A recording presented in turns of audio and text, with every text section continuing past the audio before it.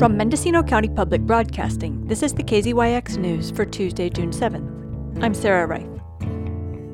In the first round of budget hearings this morning, the Board of Supervisors agreed to use $250,000 from the PG&E settlement money for a water agency, though the structure and duties of the agency have yet to be defined.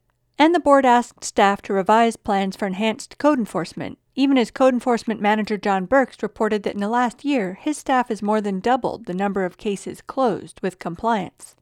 The board set aside $500,000 last year for enhanced code enforcement, but that money has not been used yet. And there's more money to combat illegal weed. Sheriff Matt Kendall has $600,000 from the state for overtime and per diem costs for large-scale busts. He says he's expecting a busy summer, and he's willing to share those funds with code enforcement.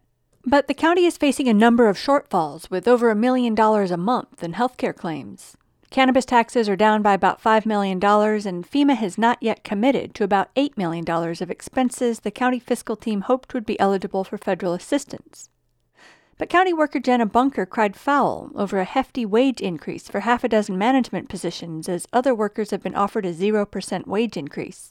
I think if you can afford to raise pay for these positions anywhere from 8 to 14%, you can afford to give the rest of us a reasonable cost of living adjustment increase. The union is planning a noontime rally tomorrow outside the county building. And concerns about overwhelming the healthcare system are back. Public Health Officer Dr. Andy Corn provided a quick COVID update, saying that case rates are up 500% and hospitalizations have increased by 300%.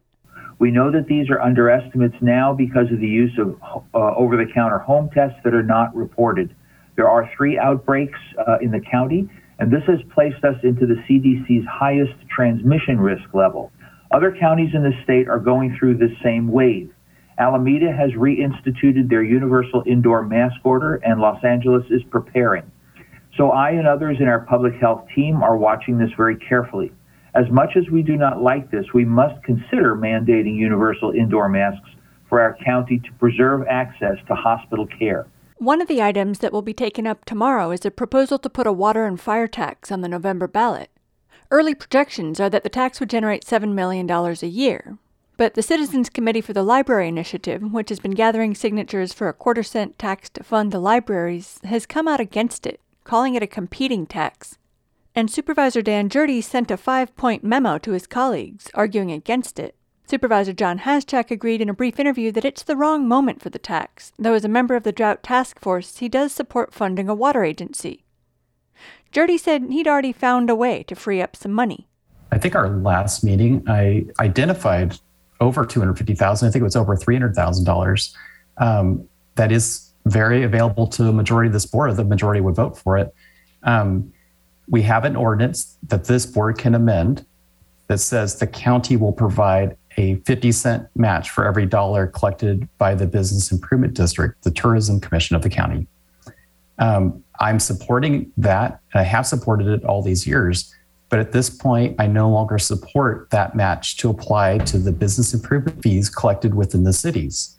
If we were to only make that match, amend the ordinance to make that match for revenues collected by lodging operators in the unincorporated county, we would free up over $300,000 of the county general fund. And since they've told us that their plan is to increase their advertising budget by 92% this year, this is the perfect year to not provide that city match. They would still have an increase in their marketing budget, just not a 92% increase. Meanwhile, we could spend that $300,000 on other essential county services. But ideas about a county-wide water agency have not been refined. Gjerde suggested a committee approach with members from around the county allocating funds to various communities for their specific needs. Supervisor Glenn McGordy suggested rehiring Josh Metz, whom he said had been crucial in bringing water money into the county. He also thought someone at the UC Davis Extension Office might be a good fit to head up an agency. Supervisor Ted Williams characterized the situation. I think we have a water crisis. We have a climate change crisis, we have a staffing shortage crisis, a living wage crisis, housing crisis. This county is all about crisis. So if it were just one or two, I would be all over supporting this. My worry is that we go down this path of spending $350,000 and we've created some bureaucracy that doesn't generate a drop of water. And I wonder, would it be more effective for the water districts to work with outside consultants? Could they work with Josh directly and leave the county out of it? Because if you put us in the middle of that, the accounting and the office space and the staffing, everything that goes into public employment, I don't see a lot of water coming out of it. At the moment, the Water Agency is lodged in the County Department of Transportation, along with $190,000, which Director Howard DeShiel said is enough to cover the bare minimum.